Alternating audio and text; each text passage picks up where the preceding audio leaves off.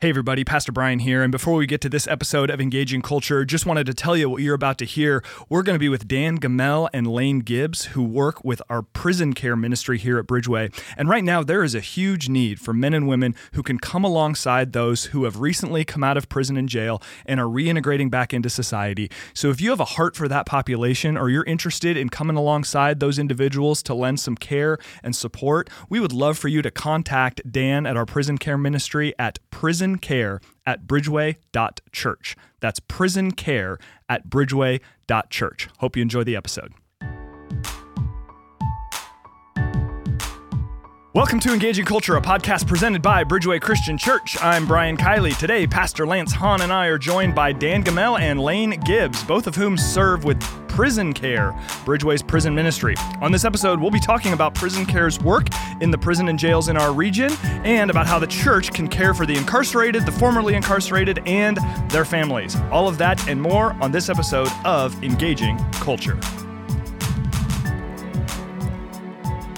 Well, hi, everybody. Welcome to Season 3, Episode 10 of the Engaging Culture podcast. Brian Kiley, joined, as always, by the Lance Hahn. Yes, I am here, everyone. Do not worry. I'm right here. Do not fear. Yes. We are joined by two friends of ours. Yep. Lance, why don't you introduce them? Yes, I love these guys. Quite frankly, I just like the idea that we get to hang out with them. Whether or not this podcast and episode is the most boring you've ever heard, these guys are amazing. So we have Lane Gibbs right here. Lane, say hi to everyone, please. Hello. So Lane Gibbs is one of our elders here at Bridgeway, and he is involved, obviously, in this ministry, and he's involved in Kids Way ministry, and he's involved with men's ministry, and he's involved. So he's Lane, one of those guys. can you start pulling your weight, please? Yeah, exactly, right? Yeah, Slacker. so when you always talk about the church is run by like 20% of people, 18% of those people is Lane Gibbs. There you go. So couldn't have said it better myself. Amen. We also have Dan Gamel, which always makes it feel like you want to say Dan Gamel, but that's the RV guy. So we won Dan Gamel, and he... if you want to talk about somebody with a passionate heart towards something, someone that is brokenhearted for the hurting and the lost, if you want to talk about someone that kind of oozes kind of a Jesus vibe, that would be Dan Gamel. So, Dan, you can say hi to us as well. Don't be afraid. Hello. Well done. Well done. Excellent. All I can hear is the Dan Gamble jingle in my head. I know. Thanks for that. I know. So, Dan, you are so awesome. So thank you for being here, both of you gentlemen. I'm really looking forward to our conversation today. Yeah, this is going to be fun, obviously, about a super important topic. Prison ministry is a big deal. The prison system impacts, I think, a lot more people than maybe a lot of us realize, and we're going to talk through a lot of that stuff today. But first, maybe would love just to get kind of briefly to hear from the two of you, why prison ministry? Obviously, nobody questions its importance, but there's a lot of places that you could serve, a lot of things you could do. Dan, we'll start with you. What kind of stirred your heart to get involved in prison ministry? Well, first I want to thank you. Thank you for this opportunity to share today. Prison ministries are not common in churches these days, and if they've ever been common. But we have a church here at Bridgeway Christian Church that is unlike any other, that supports a prison ministry. And it starts with our senior pastor, Lance Hahn, having a heart for people, a heart for the broken, Amen. A heart for authenticity, and a heart to say that the blood of Jesus covers everything, that there is no sin that God can't cover. Amen. As it says in the Word, from east as to west. So I thank God for this opportunity that God has given us to have a prison ministry here at Bridgeway.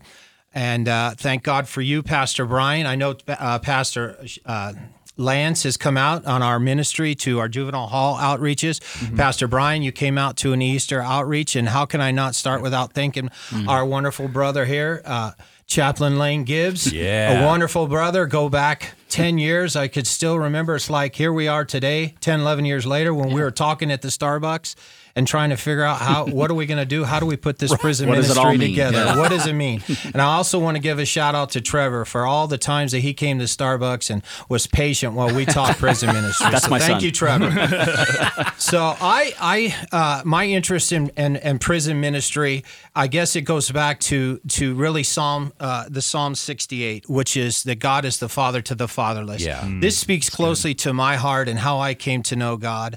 And as a social worker, it was part of my job to see the youth wherever they would go or end up. And I had a situation in the early 2000s where one of the young people on my caseload was committed a crime and was was placed at the Sacramento County Boys Ranch. Okay. And as a part of my job, it was to go and visit him in my role as a social worker. Well, when I went out there, the first time I went out there, what I saw broke my heart. It was young men that were broken, young men without hope, just completely lost. And God just got a hold of my heart right then. And I knew right then there's something more that I could do. And so I began that process of reaching out to the chaplain and at the jail, and then going through the process and becoming a chaplain. So then I became a chaplain there at the Sacramento Boys Ranch, and that was about in the early 2000s, about 18 years ago. Wow.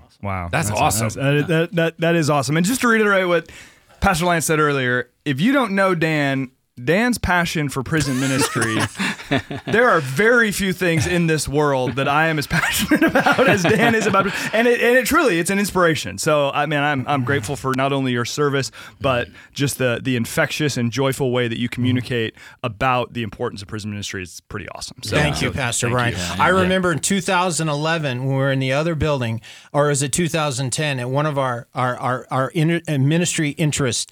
For our prison care. You were there, Pastor Brian, and you were not the Pastor Brian at that time. You were just attending Bridgeway, but from the early start, from the get-go, from the jump, you were there, and I appreciate that very much. Yeah, hey, my pleasure. Amen. So, Lane, let's hear your story a little bit. Everyone's got a story of how they connect with prison ministry. Tell us a little bit about yours. Mine's a little bit of a personal nature, so I'll try to keep it brief. So in the mid-'90s, when I was in my mid-20s, I got arrested for dealing drugs, and I spent about 3 years of my life sort of in and out of jail and in and out of the court system and all the fun and joy that goes with that. But along the way, I had some good chaplains that came into the jail that I was at, and they did some ministry there that impacted me.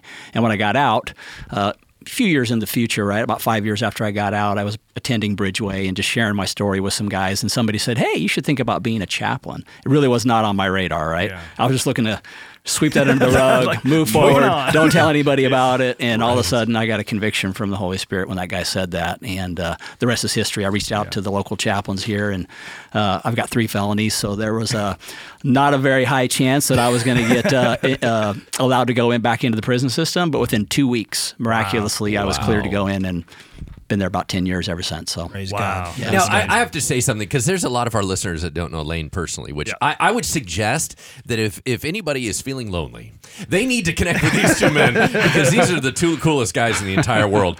But here's the thing. If you meet Lane, there is 0 residual of this guy's old life. It's super weird. So he and I are really, really close friends, and our families are close friends, and we go back a long way. How long have you been at Bridgeway? 18 years. 18 years. So I mean, I've been here 22 years, so a majority of that was with me and Lane. Yeah. Well, I just have to tell you that it is so hard to picture any of his story and attach it to him, because he is the most normal guy, and you're like, wait, what? Drugs? What are you talking about? I never get that.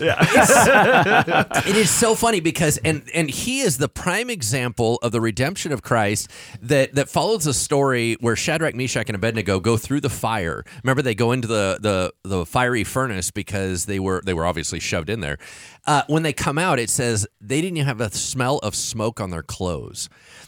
It's the idea that he walked through fire, and the redemption is so powerful that I can't even catch a hint of his old life on him. So once again, I mean, he's been leading our church for all these years, and he's been an elder for a super long time.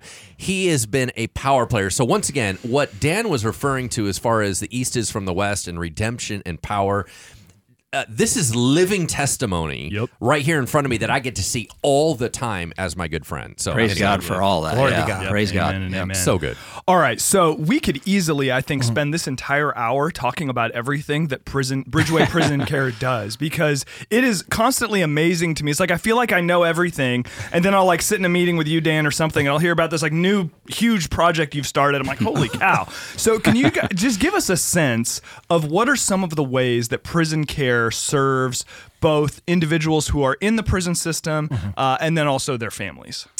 Well, it's all about hope. It's about hope.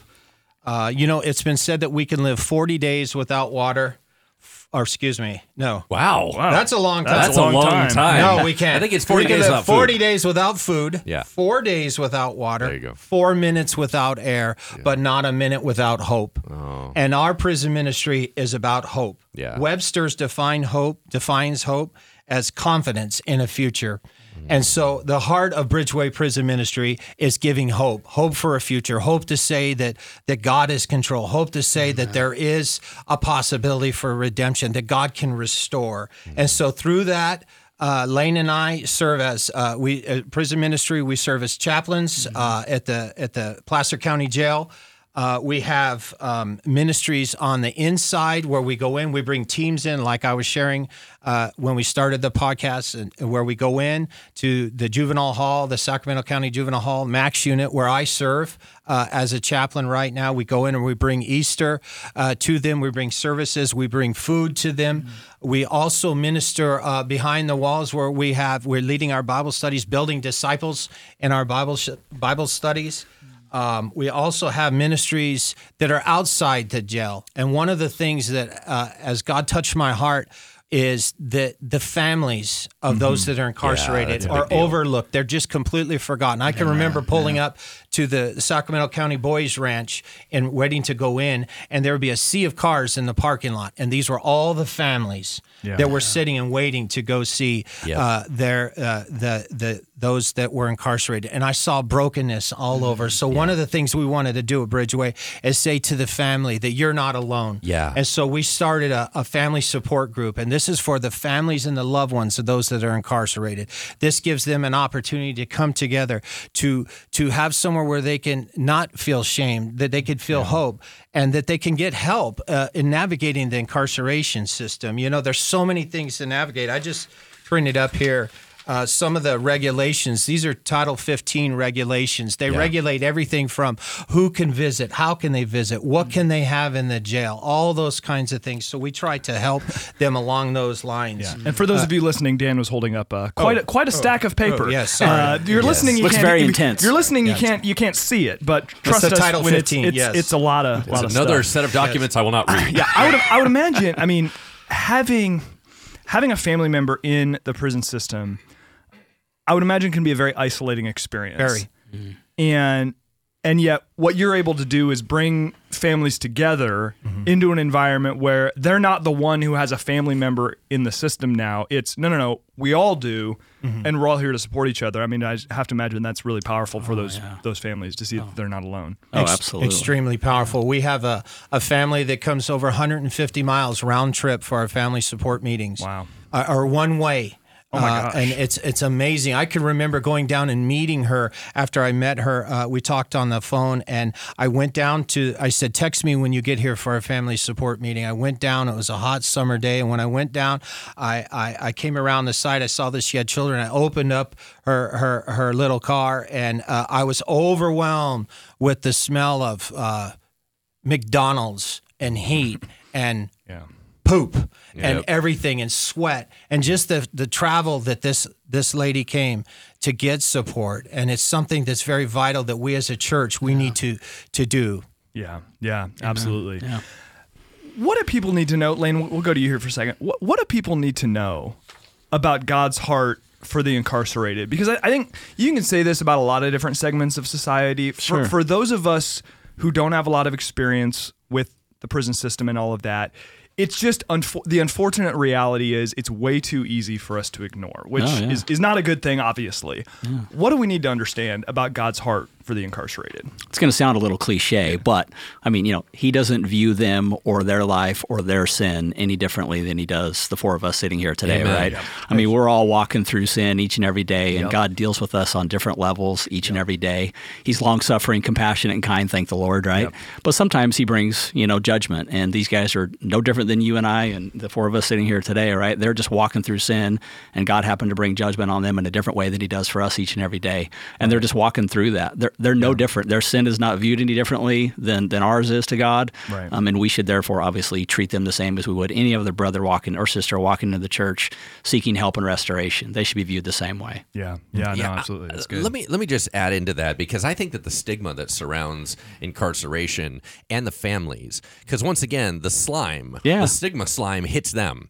Oh, your husband's incarcerated. Like, That's suddenly right. that means something about them. That's right. And they're like, wait, oh, your dad's incarcerated. Like, now what? You have the Right. cooties, you know? Right. This whole idea of a stigma, I want to remind everybody, think back through all the stuff that you've done in your life that you didn't get caught for. Yeah. How many times have you sped and did not get a ticket? Yeah. Right? So let's add all those up. Yeah. If you have that many speeding tickets, you are incarcerated. Yeah. I'm just telling Yeah. you right now. Yeah. The other thing is sometimes there's the issue of manslaughter. Sometimes there's the issue of accidental negligence. Sometimes there's a lot of things that incarcerate people, and we always kind of put everyone into one category. Well, you're incarcerated because you're a bad person. Yeah. Well, hold on. We're all bad people. Some right. got incarcerated. That's right. You know what I mean? That's right.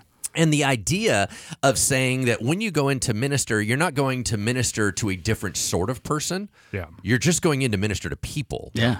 They happen to be in a different location and do not have the freedoms that you do. Yeah. Now, I'm not giving an excuse Right. for the things on what people do, Yeah, including absolutely. me.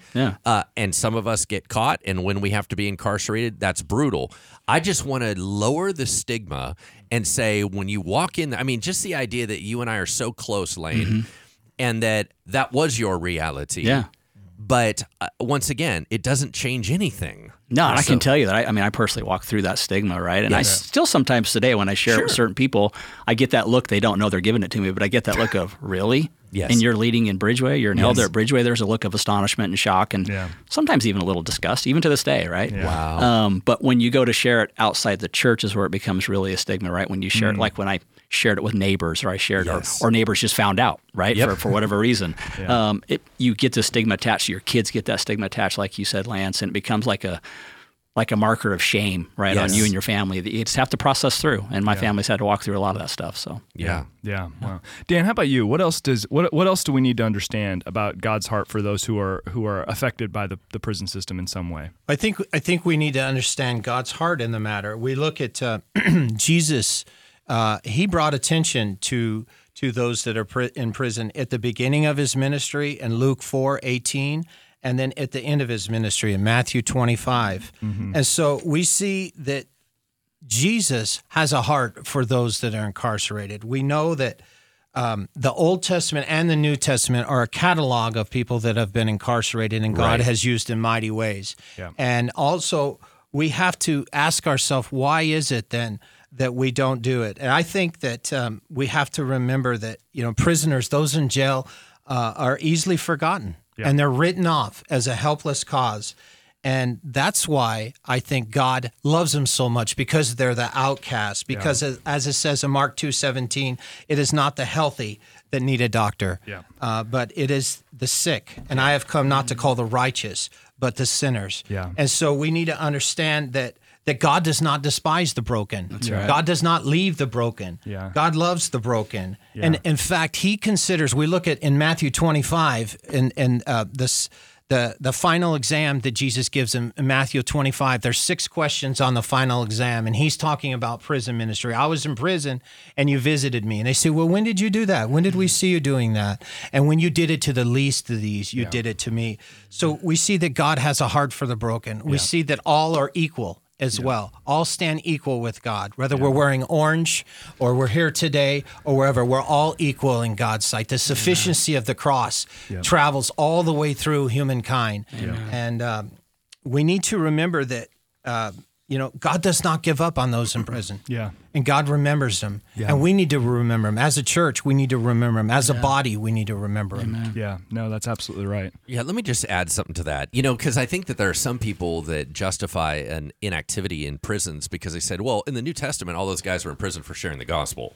It wasn't like we were talking about a whole bunch of criminals. These are believers that because they went against the government were thrown into jail. So they weren't out there committing crimes and hurting people. So that's why he was focusing on making sure to go into prison. But let me remind you of this.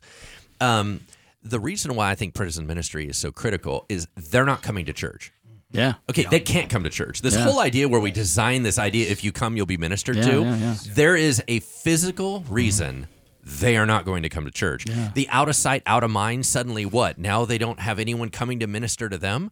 That's not okay. I mean, think about it this way. If you want to talk about different ministries, I think there's certain ministries in the church that are hard, that are a difficult harvest, and there's some that are easy harvest. Yeah. I think, like, for example, if you want to see people saved, you want to be in kids ministry, because statistics show most kids are the ones that come to receive Christ. Right. But the other thing is, if you want to see transformation, get into prison ministry. And here's why. Because desperation and difficult circumstances, a lot of us have committed crimes and we've excused them and moved on. Right. They can't do that. They're reminded every day of something. It brings back a desperation, and desperation's where Jesus shines. Yeah. And so if you want to talk about a harvest where you actually have something that happens when you get a chance to minister to people, man, you might want to consider this. Yeah. And honestly, that's what makes that. I always say it to anybody that asks me, it's my favorite small group of the week, right? Is going into the jail. It really is. Yeah. For the reason that Lance mentioned. Yeah. They are hungry, they are desperate, they are open, they are vulnerable for the most part, believe it or not, even though these are hardened criminals in a lot of places, right? They are very vulnerable to what's going on in their life, and they're searching for answers. You know? Unlike some of us, right? When we get in small group, I don't want to tell anybody my junk because they might judge me. These guys just put it on the table, you know, and they look for guidance. Got 1,000 other escapes that I can go to. Whereas in prison or in the jail, it's like, well, here we are. Yeah. Let's just be Let's real get it out about there. this. Yeah. No, hey, I mean, that makes sense. It's the only place you can hear an F-bomb at a Bible study, and it's okay, too. So just want to put that out there. It's kind of interesting. There you go. Now letting you and I are in a Bible study That's not together. me. That's not me. But I do hear the F-bomb at a Bible study. That's funny. So we've talked about this a little bit, but I wonder if there's anything more on this question, just in terms of common misconceptions about people who are in the prison system or have criminal records. What do you guys see, and what are kind of common issues you see in terms of things that we misunderstand, those of us who don't have experience in the system, that we don't understand about those who are affected by the system? I would say that, I mean, again, it kind of sounds cliche, but for the most part, the majority of the people is because they really didn't have any other option that they were taught. We talk about this in a bunch of different cultures and, you know, racism and all different areas of life, right? Sure. We talk about this, so it's a little bit cliche, but it is true. You know, being in there and getting to know a lot of guys and ministering to a lot of guys, you know, when I got out on the other side of it, that's when you really get close and personal with them, you find out that a lot of them just really were groomed to sort of be that way. And I mean, what I mean by that is that's how they were raised. Yeah. Doesn't mean they didn't have choices along the way. I'm not saying that, and everybody has a responsibility. But some of them, from an early age, were sort of groomed for the lifestyle that they led. And they really didn't know any different. So. Yeah. I wasn't one of those. I had all kinds of options and opportunities. I wanted to be that way, and that's what makes mine kind of more shameful but I think than theirs. the judgment that we put out there is say, I would never do that. And you go, That's well, right. hold on, you're not in their circumstance. That's right. What about you, Dan? Any thoughts on that? Well, the issue, like Chaplain Lane was talking about, it's a complex issue, really, when we look at the incarcerated. We look at multipolar issues. 80% of those that are incarcerated have a substance issue. 60 or more % have serious mental health issues. Yeah. Over 70% are fatherless. And this goes back to my heart in Psalm 68. When we look at that, they're fatherless. And then also the recidivism, regrettably, within 3 months of incarceration, over 60% return. That's why it's such an urgent issue to us. But I think also, Pastor Brian, it's an issue in the body of Christ of not understanding forgiveness, not understanding forgiveness on their own self, not understanding what God did on the cross, what has happened at the cross. And I think that if you don't understand forgiveness in your walk with God, then you're going to have a difficult time looking at, say, someone that you could see their outward sin and bringing them, you know, the forgiveness. You know, it's like not forgiving is like drinking poison and thinking it was hurting the other person. So we see that, and also though today's prisoner is tomorrow's neighbor. And so I think we forget that. We really forget that. And Lane's neighbors. There you go. They're like, who's this guy again? What's his address?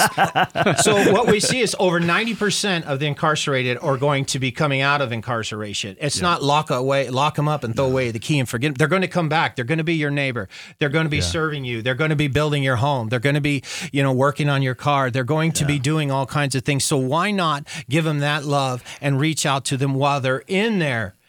instead of waiting till they come out, or even, judging them when they come out. Like Lane said, we view, one of the things we need to do a better job in the body of Christ is not view, like you were saying, Chaplain Lane, those that are incarcerated with suspicion.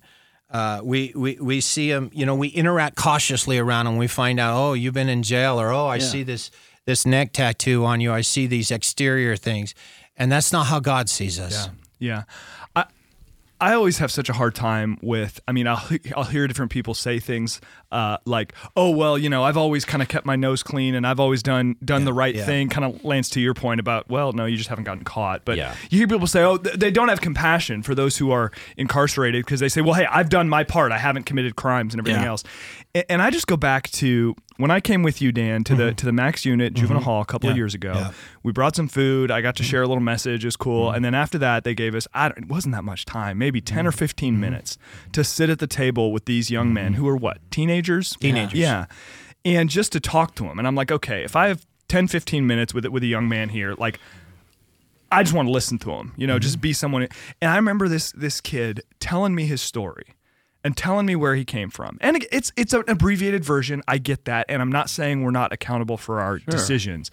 But I'm listening to the family situation he was in, where he lived, what was going on around him. And I'm thinking, if I was born in that situation, I would have been the exact same way. Like, I didn't get to pick being born into a stable middle-class family with two present parents. Right.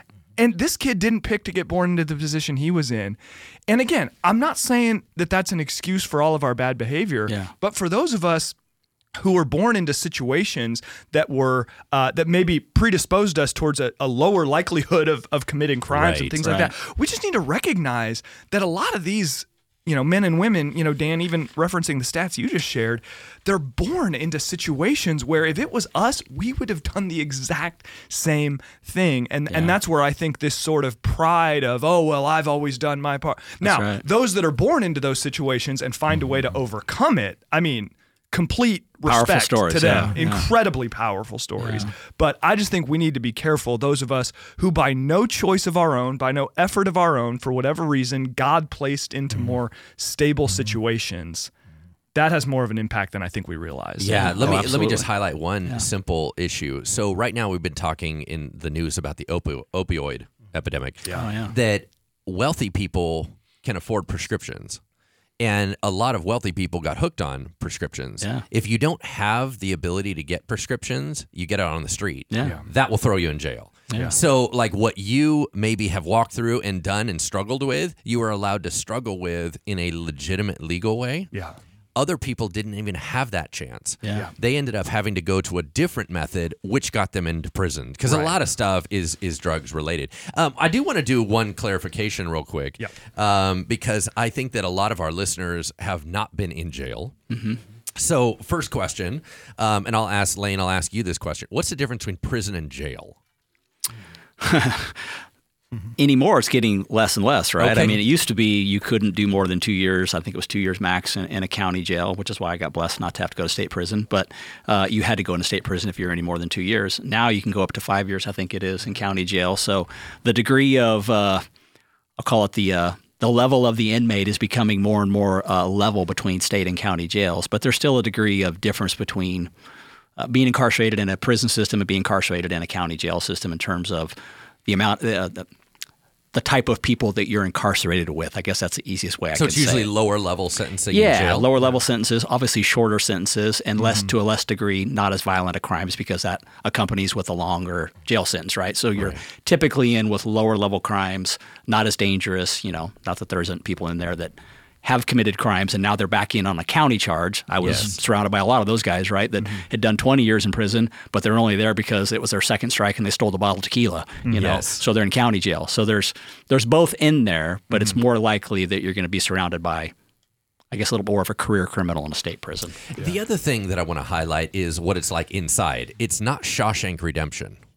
You know what I'm saying? Like, that's kind of how everybody has this old school feeling where, you walk up and down and there's the keys jingling and there's the bar. I'm not saying that there's not bars, but like, for example, I went into the Max unit for the young kids.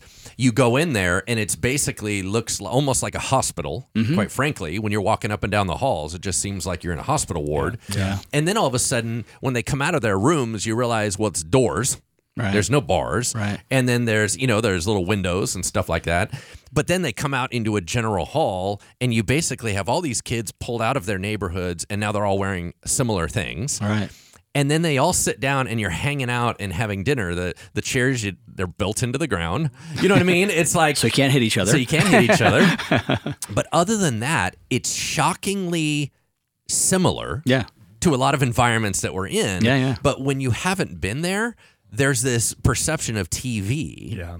And it's, the longest yard and, it's all this stuff, this brutal stuff. And you go, well, no, there is some pretty hardcore areas. And when you're going to start getting into some of the tougher things, the prison systems, the max prisons and stuff like that, the SHU down in, Pelican Bay and all that, Pelican Bay and all that stuff. Okay, yes, you're right. But a lot of people are incarcerated in environments that they're scary to live in, but they don't look like TV. Yeah. So is there anything that you guys can give kind of a little bit more realistic picture about how it is on the inside?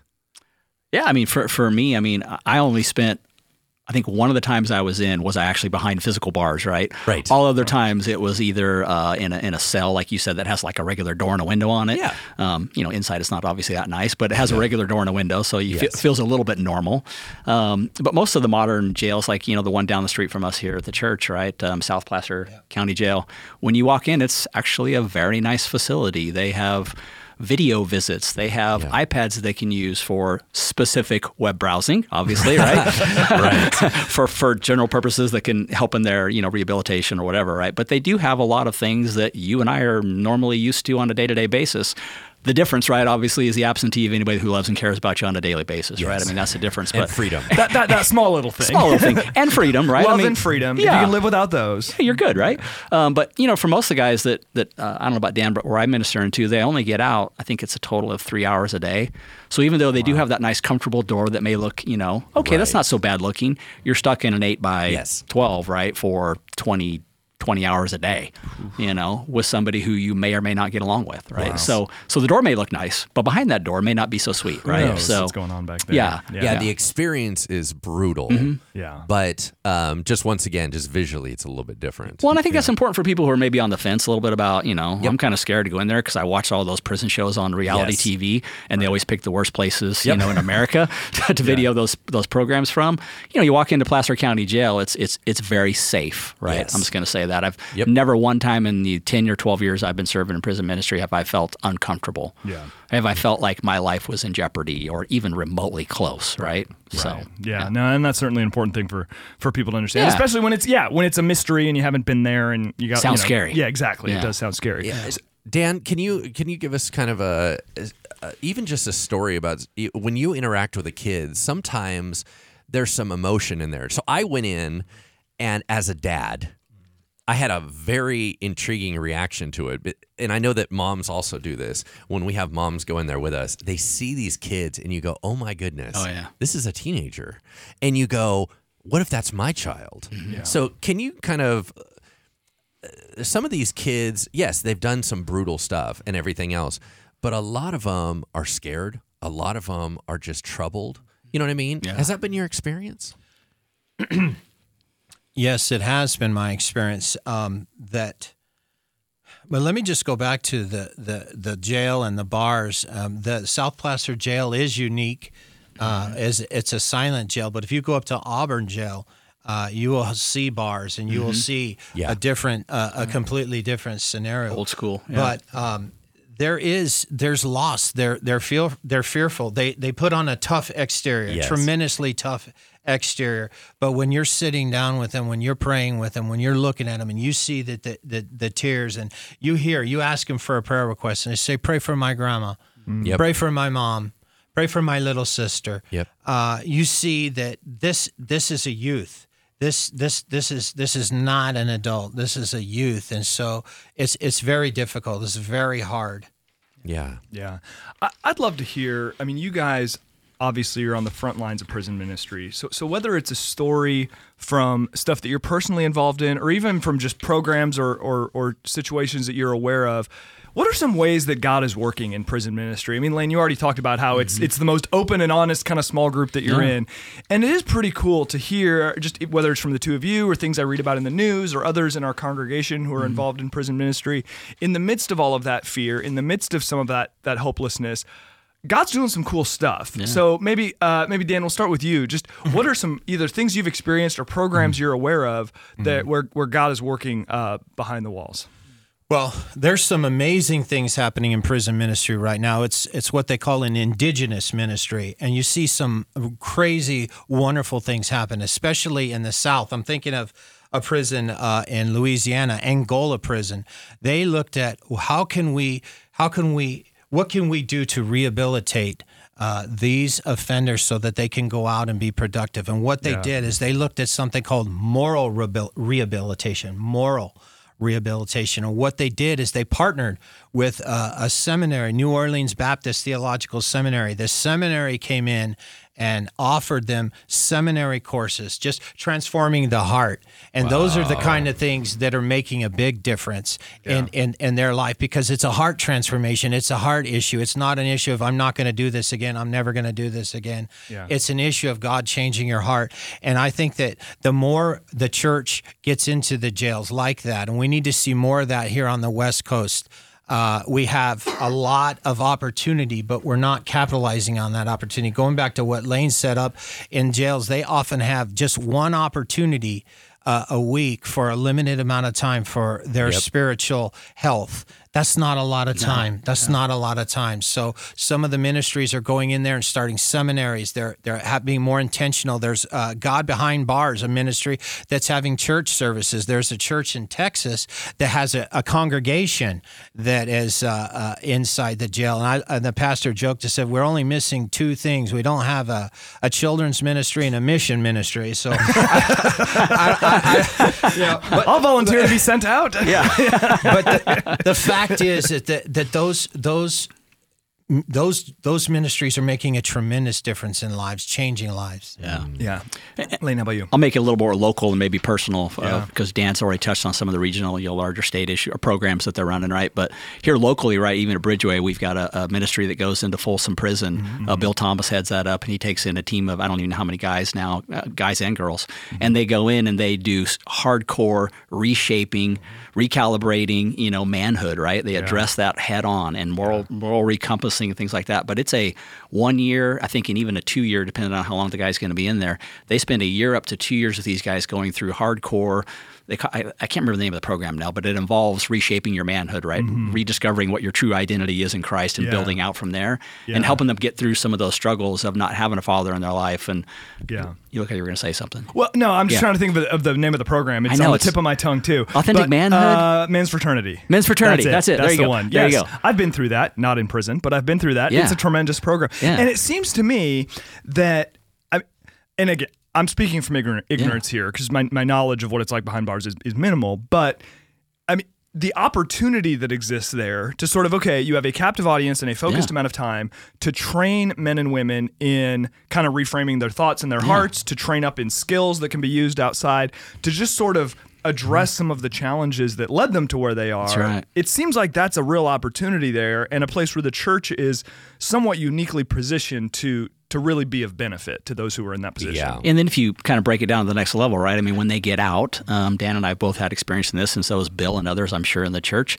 It's when they get out, right, and you invest in someone one-on-one. Yeah. That's what really takes that from being something they learned into something that they can actually apply to back into their families and give them real-world demonstration and evidence of how that looks. Like for us in our family, when someone gets out and I choose to invest in them, of course, I use discernment and wisdom. Sure. And I bring them into my circle of influence slowly. But for those that I feel like are in a right place to receive that, I engage them wholeheartedly with my family. I've done that. Yeah. All my kids have grown up sitting around the dinner table with ex-felons and, ex-convicts, having dinner with us at some point in their lives, right? Yeah. And I'll tell you, just to make it personal, I'll just use one example. One of those guys used to go here to Bridgeway. He doesn't anymore, but he went to Bridgeway for like 6 or 7 years. Got out. We invested in for about a year. He got married. He's got 3 kids, maybe 4 now. I kind of lost track. Lives here in Lincoln, and he got involved in Bridgeway, and he led Bible studies for years here. He led ministries here at Bridgeway for years. This was a guy who had felonies, a list a mile long, and looked like he might not be able to go anywhere. And, with God's love and redemption, it just for somebody, it didn't have to be me, but it just happened to be me, investing in him on a personal nature and making it real for him and showing him what it looked like to be in a loving family. That guy's thriving today, just tearing it up. Yeah, doing great things for the kingdom. So wow. I mean, and just the power of that sort of investment, helping people turn the corner. God obviously at work in the situation. Yeah, it's amazing. It's great stuff. Yeah, I want to talk for a minute now about the effect of incarceration on families, because as has been stated by the two of you, incarceration doesn't just affect the individual. Behind each person is some sort of family structure. Yeah. Dan, in the work that you're doing with these support groups and everything else, what are some ways that you're seeing incarceration is affecting the families of those who are in the system? Oh, well, it destroys families. It tears the fabric of the family apart. It divides families. Families, when one is incarcerated, families will abandon that person. Families that they become isolated. There's a financial impact. They lose, a breadwinner. There's a tremendous economic impact. There's a social impact. Where did your husband go? Where is your father? There's, like I said, the shame. It's a very big issue. 1 in 4 women, 1 in 4 have an incarcerated or a loved one in their family. That's a lot. So it's a silent issue. It breaks families apart. Oh, yeah. It even divides churches. When the church, when they get out. A lot of times what I will do with them is we will write an acceptance letter. We will say, let's write a letter to this church and say, you're getting out and you want to know when you get out, will you accept me? Because what we find when they get out and they're ready to meet up with their family back at church, they're not accepted. Yeah. So, and then that just turns them away, turns the families away. And not only that, let's talk about the children. The children are broken. The children don't have a father. The children of the incarcerated are 5 times more likely to be involved in the incarceration system. So it's a global problem in the sense that the family just destroys them. But what can bring them together is Jesus. What can bring them together is a church that says, we welcome you. A church like Bridgeway that says, come here. You can be welcome here. You are welcomed here. Yeah. Now, Lance, I know that you personally have participated in a ministry that we have here at Bridgeway that ministers to the families of those who are incarcerated. You and your family have helped with delivering gifts and all that. What have you seen in that experience in terms of what families are going through and just how appreciative they are of support? Yeah. Speaking of the Bridgeway Angels, right? We got to get to that. Yep. Yeah. Just explain the program and I'll talk about my story real quick. So Dan, explain how it works. Okay. Well, Bridgeway Angels, Bridgeway Christian Church Prison Care is a lifeline of hope, offering unconditional love and support to the incarcerated and their families. And one of the ways that we do that is about 5 years ago, both Lane and I are chaplains in the Placer County Jail. We were able to form a partnership with our Placer County Jail in providing gifts for all the kids who have a mom or dad in jail. So what we've done for these last years is our church, our faithful church, that's a shout out to Bridgeway. We got coming around to the Bridgeway Angels. So make sure so we have let's see, I might just happen to have something here. Let's see here. Okay, we're on. Okay.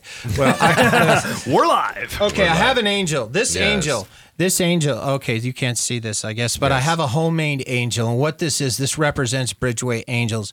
And what Bridgeway Angels is an opportunity for the church to minister to the children and the families. Yeah. The church gets them a gift, and then what we do, we go a step further, is we deliver that gift to the family. These are mostly unchurched people, not expecting anything. We come into their home, we deliver that gift, we bring them a gift bag, and in this case, one of our families who has an incarcerated loved one, designed these beautiful little angels. I guess we can't see them, but they're a beautiful angel. Yeah. Leave it to your imagination if you can't see it. So we deliver that, and we welcome them to church. We minister to them. And so we have teams. Last year, I think we had 30 different Bridgeway teams, and Pastor Lance has been one.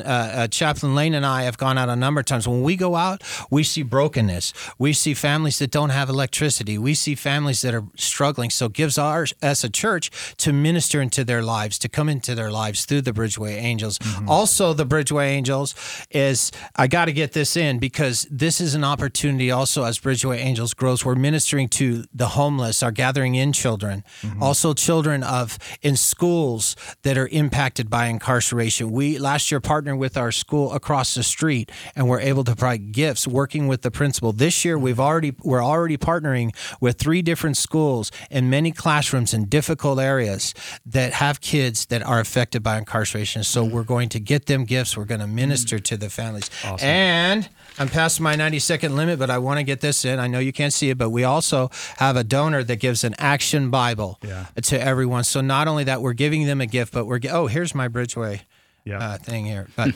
so yes, we're the doing Action a lot. Bible's awesome. Yes. So I got a chance to go out and deliver those gifts with our family, with my family personally. And I remember one of the areas we came in to an apartment complex, and we got a chance to go in there with the gifts. And there was a little guy that was in there that we were bringing gifts to, and his mom was there. So they invited us in. Once again, we thought we were going to drop off. And they were like, hey, well, come on in. Yeah. So we're in this little tiny apartment, and he was watching Rescue Dogs cartoons. It was awesome. And so I was like, hey, what are you watching? And I automatically, I love animals and cartoons, so it worked out great. And kids. Yeah. So we were doing very well together. But anyway, he actually wanted to open it right there while we were there. Now, we wanted to just leave it because, it wasn't the idea of, hey, open it in front of us and see, it was the idea, listen, we're just blessing you. You do whatever you want. But he got to open one, his mom. And when he opened it, just him immediately getting into playing with stuff and just looking around, that even though it was a relatively normal looking life, you could see hardship. Yeah. And this little guy just going, you know what? I have a toy rescue dog car, and I'm watching the show at the same time. It happened to be the same toy. That's awesome. Because a lot of times you get little indicators on what they like and stuff like that. And he immediately started playing, and he wanted to show me everything. Yeah. And it was just so cute. So anyway, that was just such an enriching environment. Yeah, and just the opportunity to like you said, there's signs of hardship all over the place here, but we have the ability to come in, bring some joy, bring some hope, bring some excitement. It's a beautiful thing. Yeah. Now, another thing I want to touch on is there are inevitably those who are going to be fearful about churches in particular being too accepting of those who have criminal records. As you say, well, if we're too accepting, it opens us up to safety concerns and things of that nature. Yeah. What would you say to those who are fearful of having those with a criminal record involved in church? And then also, let's just be honest, steps do need to be taken. Yeah. What steps do churches need to take to balance accepting individuals who come and who have a record, while at the same time reducing potential safety risks? Lane, why don't we start with you on that one? Let me start by saying that every church has criminals, ex-felons, ex-cons. Yeah. They're in all of our churches. Yeah. Yep. You don't know about a lot of them, but they're in all of our churches, right? Yeah. I sat unknown in our church, and it wasn't until I decided to get involved in ministry and shared my testimony that this church knew, right? Right. Luckily, they were accepting of it. But again, they're everywhere. Yeah, we just don't know about them all, right? It's only the ones that are more public, that are... And in our neighborhoods and in our workplaces. Yeah. Yes. Some of their, some charges show up on websites, right? And, the church has the ability to go, hey, I think I recognize that guy. But for the most part, they're everywhere. Right. So, but I think, I would rather have some level of awareness in a church if I was a church, as opposed to not having a place that was like a beacon where they could go, oh, I can relate to that because I did just get out of jail, and there's something over there that kind of ministers to the jail, or at least some acknowledgement of acceptance in the church for people who have been incarcerated, some kind of beacon of hope. Yeah. If you don't provide that, you really have no way of knowing that they're in your church, and you get no opportunity to really address them and minister to them and to protect yourself, right? Yeah. So with Bridgeway, because everybody does know that you can come here and it's a safe place. Yep. For people that do come, we always find out what their charges are, and we address those accordingly, right? Yep.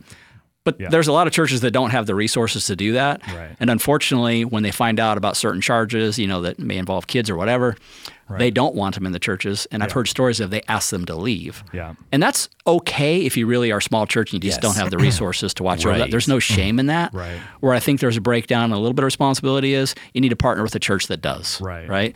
Get them to somebody that does have the resources to love on them and protect the body. Yeah. So. And I'm grateful for the fact that, here at Bridgeway, we have volunteers have to be live scanned, right? Yeah. So anybody, especially if you're going to work with children, but really that's how I got found out. Anybody, no, I'm just kidding. Anybody who's volunteering has to be live scanned, and that's so that if there's any sort of an issue that we're aware of that would put a child or another person in harm's way, we're aware of that situation. So that we might say to somebody with that sort of background, okay, in light of your background, we're not saying you're not accepted here, you can't be a part of the congregation, but it's not appropriate for you to maybe serve in these particular areas.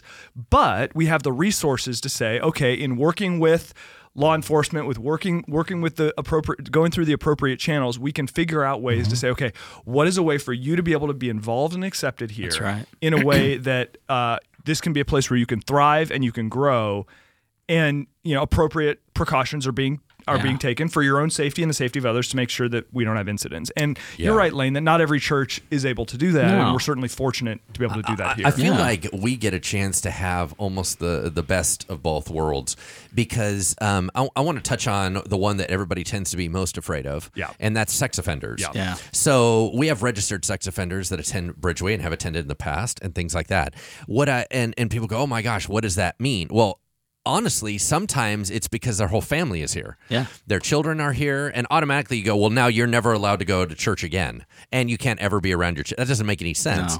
So what is so amazing about it is our processes. Our processes here. So first of all, we have a very robust security team. We have, whether it's military or ex-military or officers or probation officer. I mean, these are our teams. And so we are a very, very safe environment. Then we have these processes where if somebody is a registered sex offender, they actually go through a process to notify us. And we go through a whole system to where we know exactly what's going on. We're able to help them be encouraged and monitored. There's accountability everywhere. We constantly have surveillance. You know what I mean? So we couldn't be a more safe place. That's right. But what that does is it allows us to invite in people that have gone through things.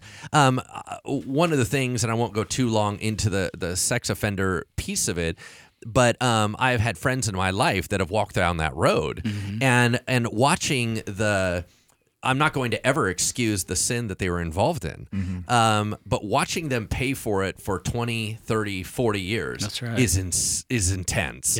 And you go, that is the last group that is considered the unforgivable. That's right. Right? I mean, and so the idea that the church would go, hold on, I get it. You know what? None of us are okay with it. However, our Jesus says, and then you can go into a whole nother place and go, we have designed a safe place of engagement where our congregation is not in danger. That's right.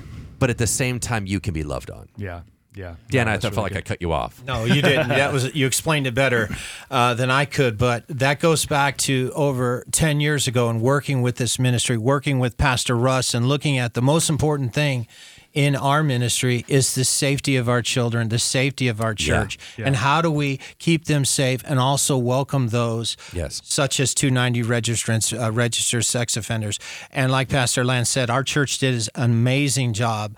One of our leaders on our leadership team, Heidi Coffran, developed a security protocol. So when we have someone that is a 290 registrant, we have a protocol to say, instead of saying, no, we're not going to accept you, we have a whole protocol. We meet with them.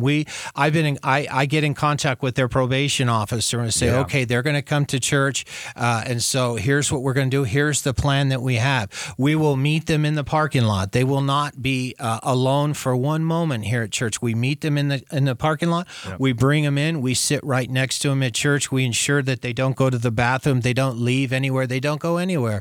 But they have that opportunity to go to church. They have that protocol, because ultimately we're not going to do anybody any good if we put our children at risk. And I can say, having been in many of those meetings, they are, for the most part, very grateful for that, because we have a plan. So we're saying you matter, and here's why you matter. We're going to have an intentional program and welcome you, and it has been very effective. I'm very grateful to Heidi for what she's done in putting that plan together. Absolutely. It's benefit to the individuals, in addition to it providing safety for the congregation. And they're probation officers, so when I'm contacting them, we're getting updates, and so it has a very positive impact. Yeah, that's great. Okay, so one of the last topics I want to hit on here is this topic of recidivism. And Dan, you brought it up earlier. I mean, this has been a hot topic for a long time. A lot of different people talking about it. And just for those who aren't familiar with the term, the idea that individuals who are in the system get released back into society and wind up back in jail. That's the concept of, or in prison. It's the concept of recidivism. I did some research trying to find some numbers, and it depends who you talk to, what the exact percentage is, but it is a large percentage of individuals who come out of prison or jail and wind up back in. So my two questions that I'd love to hear kind of you guys speak to, and maybe Lane, you could start. Sure. Number one, why? Why is there such a high recidivism rate? And then number two, how are churches positioned to help reduce that? Yeah. Well, and we've talked about this a little bit throughout the day, but for me, I think it has a lot to do with the personal touch when the person gets out, right?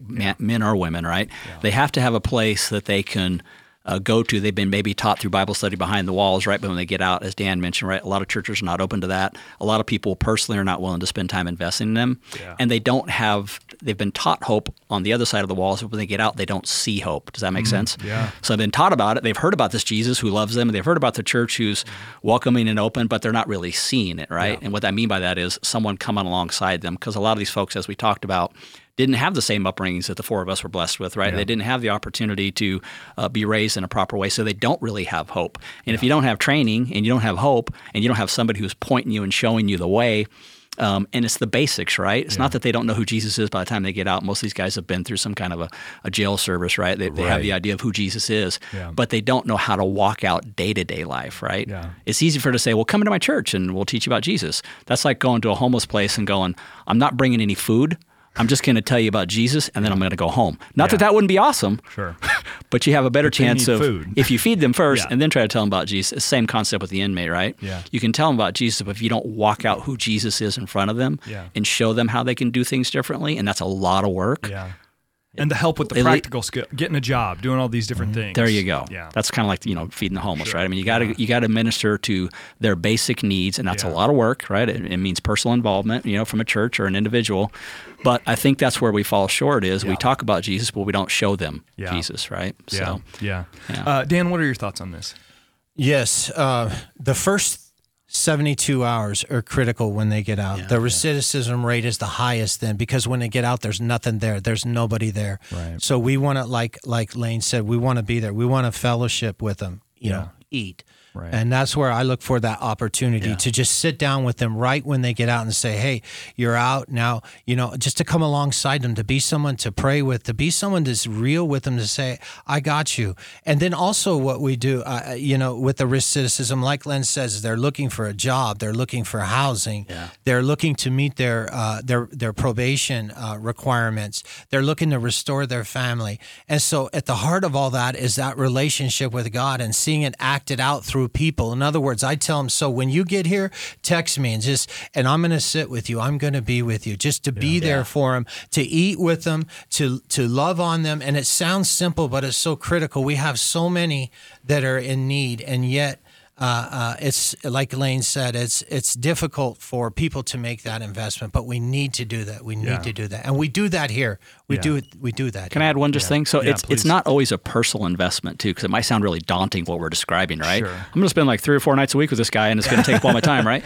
You are going to have to spend some time with the individual, right, guy or girl. But if you just get connected to resources, you can point them to a lot of places, and if they're wanting it, right, and that's the key, they can get help even on their own, but you need to be able to guide them to shelters, to food, to resources, job training, and they're out there. Right. You just have to do a little bit of research. We've done that here at Bridgeway. Happy to share that with anybody, but it's not something that you have to personally take on your own, right? And make sure that you tell them, you take them to these places, or make sure that they learn about these access that they have. Right. It's just a simple guide that we have here at Bridgeway, just because we did a little bit of research on where they can go for basic needs. And I just have to assume, that resourcing component is so critical. Huge. And it's probably not intuitive if you're fresh out of jail on this, what do I do now? No, yeah. The resources are there. It's just making that connection can be a little bit of a challenge. Yeah. Lance, what are your thoughts on this? Just being someone who's not who's you're leading a church. You're not in prison ministry to the extent that these guys are, but you interact with a lot of individuals who have this background.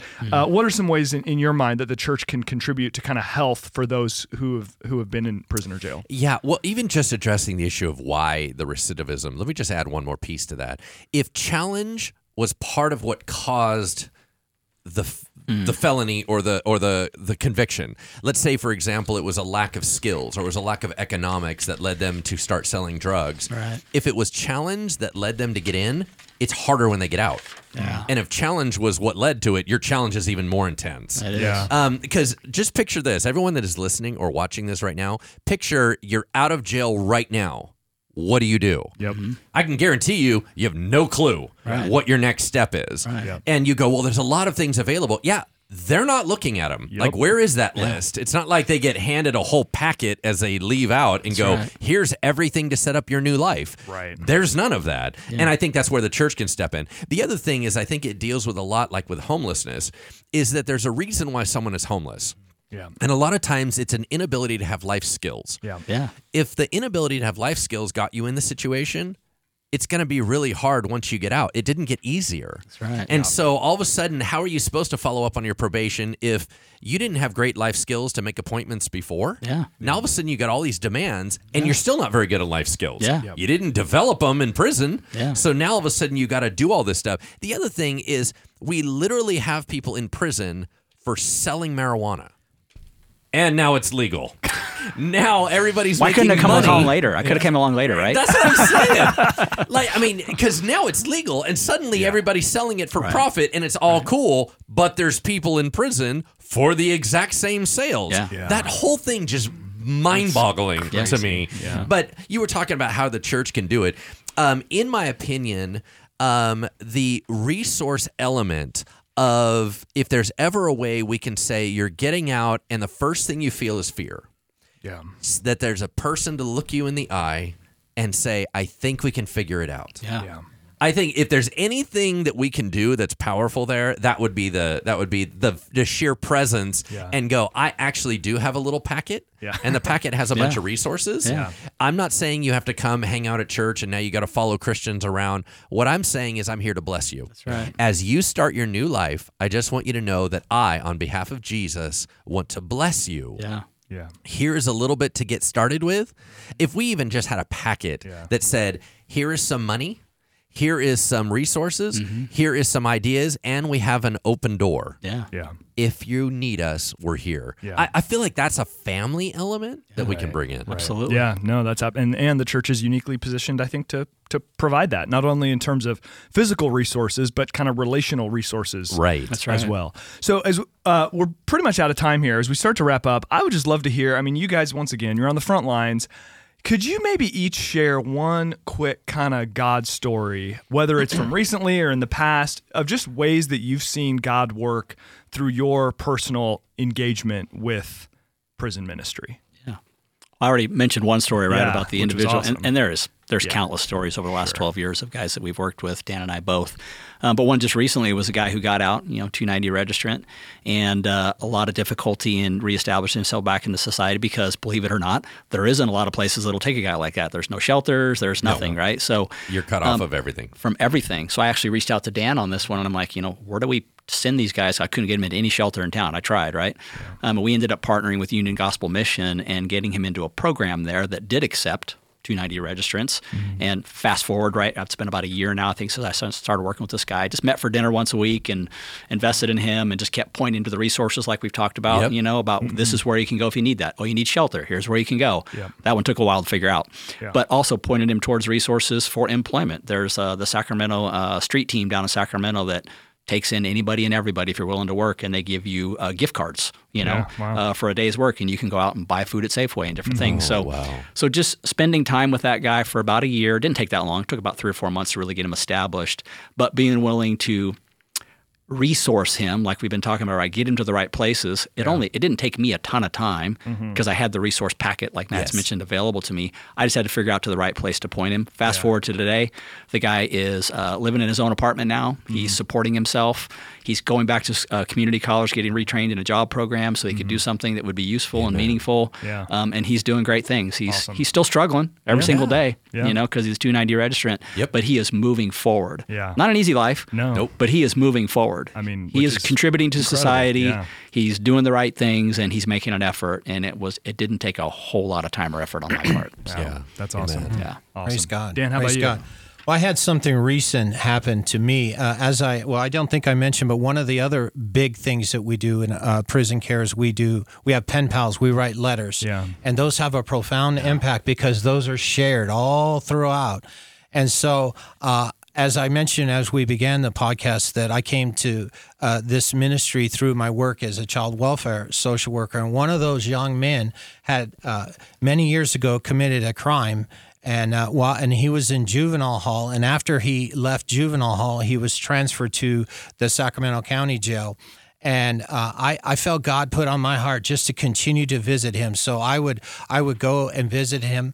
And I thought, as I talked to him, he wasn't a believer, but I felt like God was saying to me, this is representative of so many that are nameless, that nobody knows this kid. This kid was in foster care. This kid is going to go to prison. This kid has a life sentence.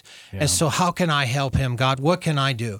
And so what I did, this is about 6.5 years ago. The last time I saw him, and I know that we don't have a camera, I guess I wanted to say document cam shot, but I guess we don't have that. Right. We have to step up our Sounds game. cool, though. Yes, it does. So 6.5 years ago, actually 2,345 days ago, the last time I saw him, I was visiting him at the Sacramento County Jail, and he had been sentenced, and he was going to the state prison. And I didn't think I would, I assumed I would never see him again. And so I said, after that, I went out and I sat in my truck and I said, God, I will never forget him. I will never forget him because you never forget me. You never forget anybody. Your arm reaches anywhere. You will go anywhere. And so I said, God, I'm going to remember him.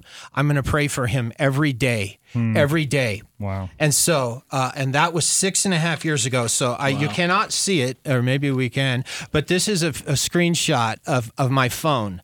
And on my phone, I have one reminder, and it's him. Every day, I want to wake up, and this is 6.5 years ago, and say, God, I'm praying for him. I'm praying for all of them that are lost because I know you love him. So every day, as a matter of fact, for 2,345 days. That's right. There That's it is. six Wow. and almost 6.5 years. Every day, I had him. I prayed for him. Well, not recently in our prison ministry, I got a letter, and I looked at the letter. I'm holding it up for those. I guess we don't see that, but just for you guys. Yeah. you. This is a prison letter Wow. that was received, and it's addressed to me. It says Bridgeway Christian Church, attention, Dan Gamel.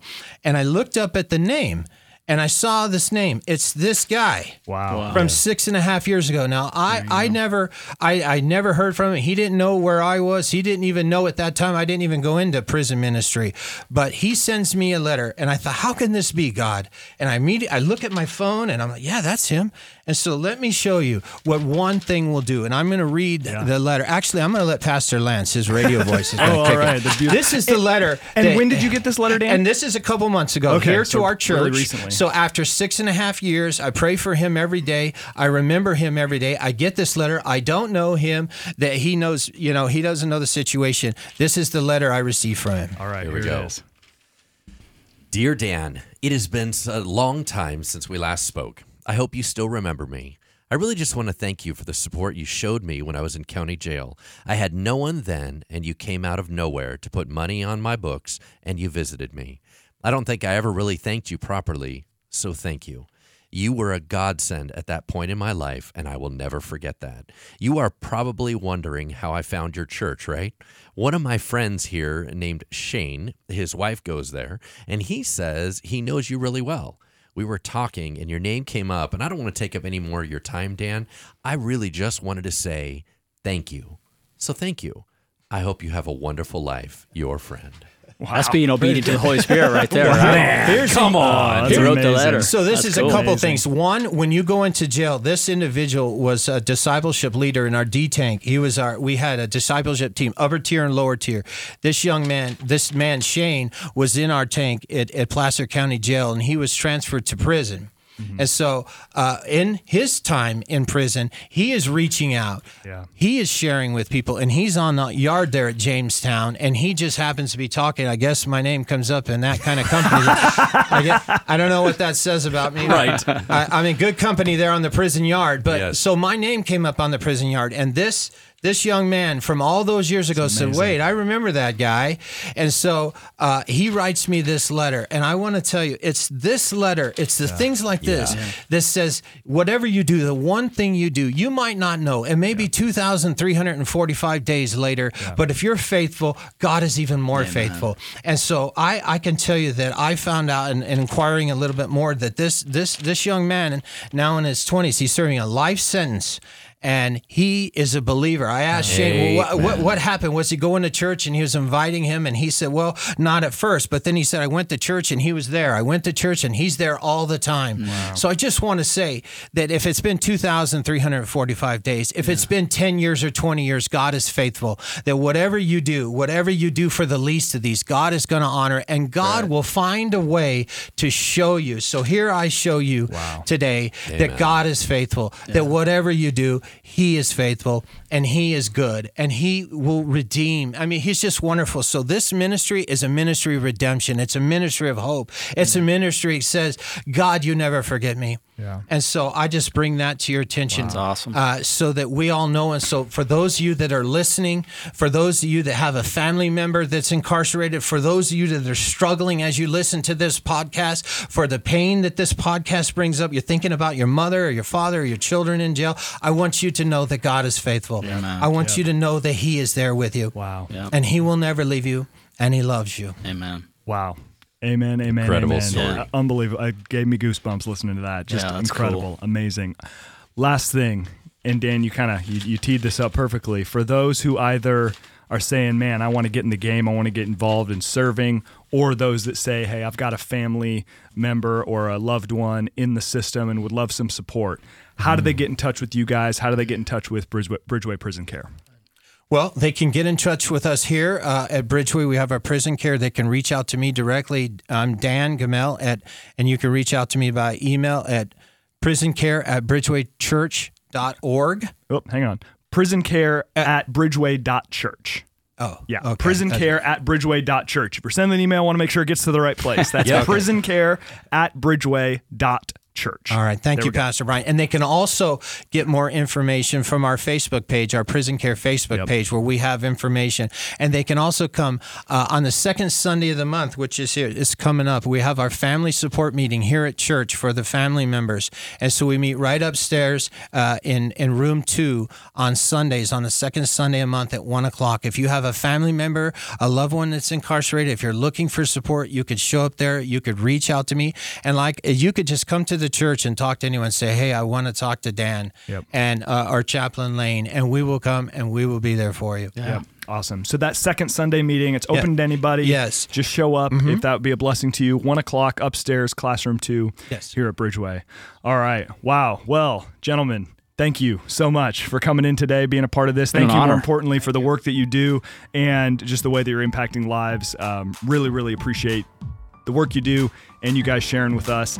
Thank you, Lance, of course, for being part of the show. Yeah. As always, want to say thanks to Lucian, Montana, Brenton, all you guys for making us look good and sound good, or at least look and sound as good as we can. We appreciate you guys very much. Thanks to all of you for listening. We'll be back in 2 weeks for another episode of the Engaging Culture Podcast. We'll see you then. Thank you for listening to Engaging Culture, a podcast by Bridgeway Christian Church. If you enjoyed the show, please consider subscribing and leaving a review on iTunes. Thank you so much for listening. Music is used under the Creative Commons license and is provided by Dexter Britton.